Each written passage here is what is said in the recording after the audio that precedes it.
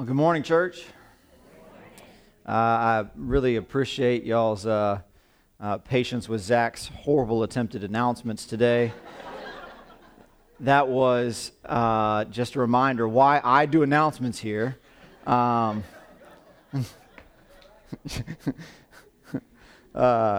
I'm not quite 100%, and I texted him yesterday and said, "Get ready to preach." And we decided that this was the right balance. I am going to bail right after worship this morning, so I'm not tempted to shake your hands and hug your necks, which you don't want. But my name is Jason. I'm proud to serve as pastor here alongside of you, the people of Covenant. And I just want to welcome you all to worship. If you're a guest, we're really excited to have the chance to worship with you, especially for those of you who are family members and from out of town. I want to say it is a special treat to be able to share in worshiping the Lord God Almighty with a family member in a new space, and so I know it's a precious moment, and I celebrate that we'll get the chance to do that here at Covenant this morning. We're going to open our Bibles this morning and turn two passages. First, Isaiah 52, and then we're going to bounce over to Luke chapter 2. The words are going to be on the screen, and we'll be able to follow along with the Word of God there. First in Isaiah 52, beginning in verse 7. Hear now the word of the Lord. How beautiful upon the mountains are the feet of the messenger who announces peace, who brings good news, who announces salvation, who says to Zion, your God reigns. Listen, your sentinels lift up their voices together. They sing for joy. For in plain sight they see the return of the Lord to Zion. Break forth together into singing, you ruins of Jerusalem. For the Lord has comforted his people. He has redeemed Jerusalem. And then we're going to turn over to Luke chapter 2 as we hear the gospel lesson this morning, beginning in verse 8 and following through 14. In that region, there were shepherds living in the fields, keeping watch over their flocks by night. Then an angel of the Lord stood before them, and the glory of the Lord shone around them, and they were terrified. But the angel said to them, do not be afraid, for see, I am bringing you good news of great joy for all the people. To you is born this day in the city of David a Savior, who is the Messiah, the Lord. This will be a sign for you. You will find a child wrapped in bands of cloth and lying in a manger. And suddenly there was with the angel a multitude of the heavenly host, praising God and saying, glory to God in the highest heaven, and on earth peace among those whom he favors. This, brothers and sisters, is God's word offered to us in its reading and in its hearing. So we give thanks to the Lord God Almighty. Would you bow with me for a word of prayer? Gracious God, we do come before you with praise and thanksgiving for your holy word and the wisdom that's contained therein, for the chance we have to gather together around it and to learn from it and to grow in it. Lord, we ask that you would open our eyes that we would see, open our ears that we would hear, open our minds that we would come to know and understand your word. Open our hearts that we would feel its power. And by your grace, I ask, oh God, that you would open our hands, that we would offer grace to the world. It's in Jesus' name we pray. Amen. There are a couple of characters in these two passages that give a beautiful parallel between Isaiah and Luke for us. Isaiah is a prophet that God uses to speak God's word to God's people. And this is God's word that lasts now from generation to generation, God's word to us. And Isaiah offers a word about a sentinel. Do you know what a sentinel is? A sentinel is the guy that stands up at the top of a guard post or in a tower that speaks a word of protection and truth over the city that they keep watch over. And then in the Gospel of Luke we have shepherds. Shepherds that are keeping their watch over flocks by night. This is part of the tradition of the story. All of you who have nativities in your homes have nativity scenes that have wise men and they have shepherds. And these shepherds, they come and they visit Mary and Joseph and they visit baby Jesus. But before that, they are in their fields and it's nighttime. And what's the role of a shepherd? The shepherd is to keep watch, to be sure that the sheep are safe. The sentinel, to be sure that the city is safe. But whenever we look at the two roles, there are some distinctions that are drawn, but they have an eerily similar vibe between the two. The first, for the sentinel, I think about sentinel and I think about Lord of the Rings, Return of the King, you know what I'm saying? Or I think about maybe even Braveheart, whenever they're saying to close the gate, right? Like the threat is coming and they want to be sure before the threat arrives, the gate is closed, protection is there. And I think that the person that's up in that tower, like there has to be something in their psyche, some way that they're built or wired specifically. I think that it's probably like a paranoia or an amped upness, like an adrenaline rush. Like I'm going to always keep my eye out on the horizon. Like what happens if the sentinel checks his cell phone, right? Or gets caught up in a game of Crescent Solitaire like to midnight. Like that doesn't work. By the way, I've never beat Crescent Solitaire. Not once. If you've never tried it, try it and you will lose like I do and it will be painful. Back to where I was. So the sentinel is there, and the sentinel cannot be distracted, cannot take their eyes off of what's out on the horizon, must always be looking out for the threat that would come. And when someone approaches, their job is to assess the threat. We have these even today. We see movies in contemporary culture of our troops overseas, particularly in the Middle East, and they have all of the roadblocks where someone has to wind through them, and there's people on the guard posts, and they're watching over these cars, and they're assessing whether or not this is a safe approach or is a threatening approach. And so this role of sentinel carries forward for us today, and I think that there is a certain paranoia that they have to keep. Shepherds, on the other hand, shepherds, I feel like there's kind of two roles to a shepherd's life. The first would be a daytime shepherd, and I feel like they might have even like gathered together and said, "Are you more of a daytime shepherd or are you more of a nighttime shepherd?" And they would like appropriate who sleeps when based on their assessment of that. Because daytime shepherds, they're being sure that the sheep have water, that they're in good grazing grounds, and that they don't wander away. Like these are like pastoral kinds of shepherds. They're taking care of their flock. But then there's the nighttime shepherds. These nighttime shepherds are crazy. Literally, they have a stick, and that's it. And if there is an animal, let's say a mountain lion, that comes to attack the sheep, their job is to beat up a mountain lion with a stick so that the mountain lion doesn't eat the sheep. I don't know about you, but if a mountain lion's coming at the sheep, I'd be like, hey, you can't eat all of them. Like, one or two, that'll work. Like Master ain't gonna get too mad about that. But no, they are. And all right, so I saw this movie Alpha earlier this year. I think I was the only one that saw it. But it was like caveman prehistoric times. And this group of men are going out for the hunt, and they're gathered around the campfire at night, and all of a sudden they hear coyotes and mountain lions like circling around them, and like they're like super amped up, like adrenaline just pumping through their veins. And then eventually a lion comes in, snags one of them, takes them out, eats them, and everybody's like, "Dang, brother just died." But it was just, this is what life was like. But to be a nighttime shepherd would mean that you were always on high alert, and that you kind of lived with that fear driving your action. Like fear supplied the energy you needed in order to be effective at your job. If you weren't supplied with that fear, you were probably going to be a daytime shepherd.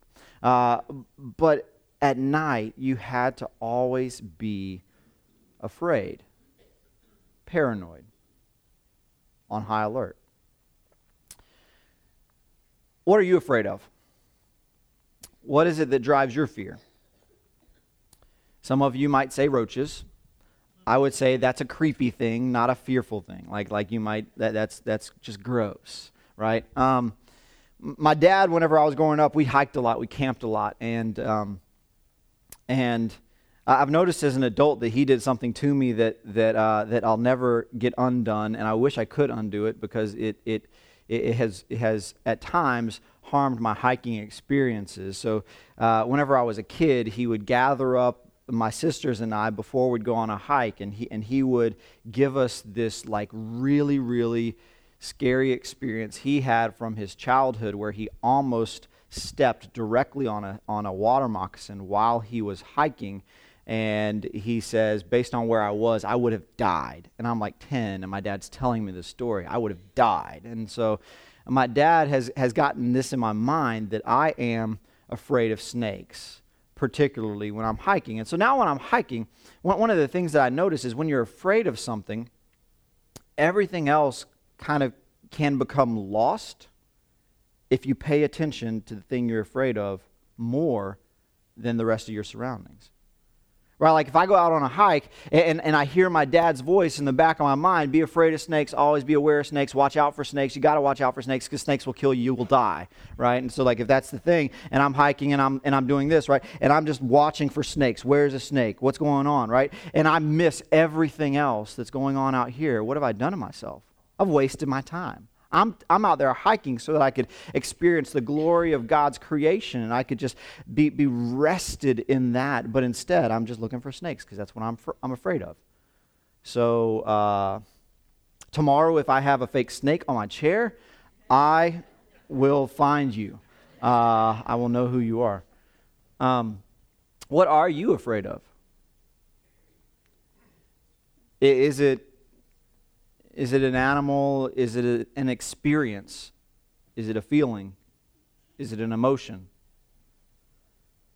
Really, what are you afraid of? Because sometimes if we're honest with ourselves, we're actually afraid more of those deeper things than those physical things. Maybe we're afraid of pain. Maybe you saw your grandparents, like I saw my grandparents, struggle with dementia for years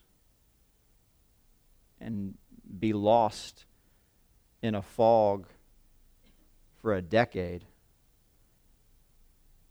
And if I actually sit back and think of what I'm afraid of, I could tell you I'm absolutely afraid of Alzheimer's. What are you afraid of? Some of us are afraid of loss. And sometimes we're afraid of loss because loss seems to mount up upon itself. Maybe we're afraid of loss because we've experienced loss and we don't want to experience it again, because when we experience it, it draws us into those deep, horrible places of emptiness. Some of us are afraid of relationships, mostly because we're afraid to trust. And we're afraid to trust because that trust has been broken before, and because that trust has been broken before, we find ourselves not trusting anyone, and so we're afraid to take those deeper steps into relationship, and we exist in that fear. What are we afraid of? You see, whenever we catch a glimpse of these two different characters, the sentinel and the shepherd, both of them, I think, are folks that we can identify as people that draw on their fear to be able to produce and do their jobs. But there's a difference between the two in this story. The first, the sentinel actually has a job according to God's word through Isaiah. The sentinel is actually the one that has a role reversal. You see, the sentinel is supposed to be the one that calls out whenever we should be on guard, but instead, this sentinel calls out, and it says, quote, with joy. I mean, what a difference is that, right? So the sentinel, the one that they're used to hearing say, close the gate, make ready, where are the archers, right? And now instead, the sentinel saying, we should have joy. And I'm like, wow, what a different picture. Open the gate and let them in because something awesome has just happened. The sentinel is the one who is the bearer of good news, the one who announces peace has come, the one who speaks a word of joy to the city. But the shepherds on the other hand, the shepherds aren't this word of joy, this word of good news, this word of peace. In the Gospel of Luke, it's not the shepherds, it's instead the angels. The angel of the Lord is the one that calls forth. And when the angel comes forth and the glory of the Lord shines around the shepherds, they're struck with fear, so much so that the angel needs to speak to the shepherds and say, don't be afraid. Don't be afraid. Because what I have is a word that you've heard before, a word that you heard from God through Isaiah, a word that you would recognize, and I'm going to announce it now because the time has come. The time has come. I'm announcing joy. I'm announcing peace. I'm announcing the coming of the Lord. And with the Lord arriving, I'm going to bear this responsibility of proclamation. Now, I want you to put yourself in the place of the shepherds for just one moment. And I want you to think about what could have happened, what might have happened, and then we'll talk about what did happen. What could have happened, what might have happened is the shepherds could have just existed in their fear, persisted in their fear. They could have been so shut off by their fear that they did not allow the word from the angels to speak truth into their lives. We could have that same thing happen to us. We could be so focused on what we're afraid of, or what could go wrong, what threats are amongst us, that we cannot perceive, cannot grasp the good news that is there for us. Are you living a life that is shut off to good news?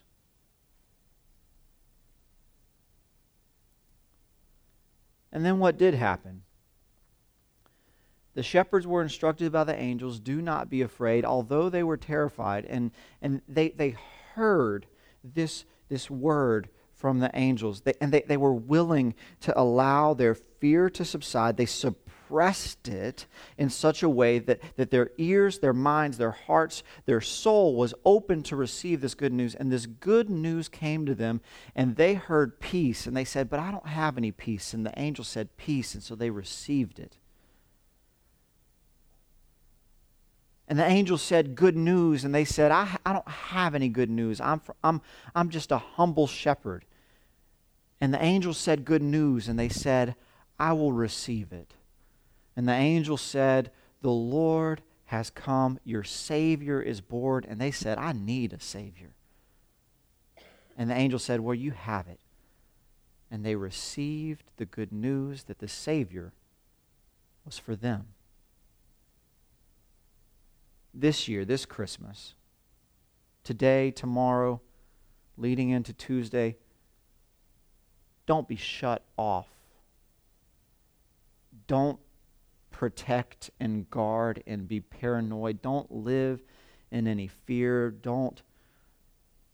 Just don't. Let those walls fall down and open yourself up, because we all need peace. We all need good news. we all have a Savior. He is Christ the Lord. Would you pray with me?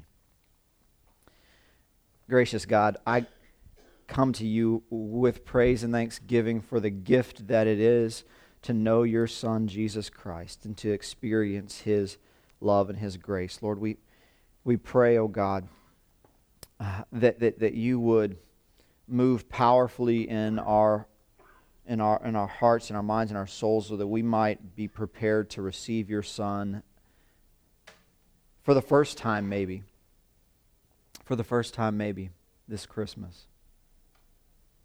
And if not, for the first time again and again and again, so that your Son would dwell with us, that we would become that spiritual dwelling place where the Holy Spirit flourishes and grows and makes Himself known to the world.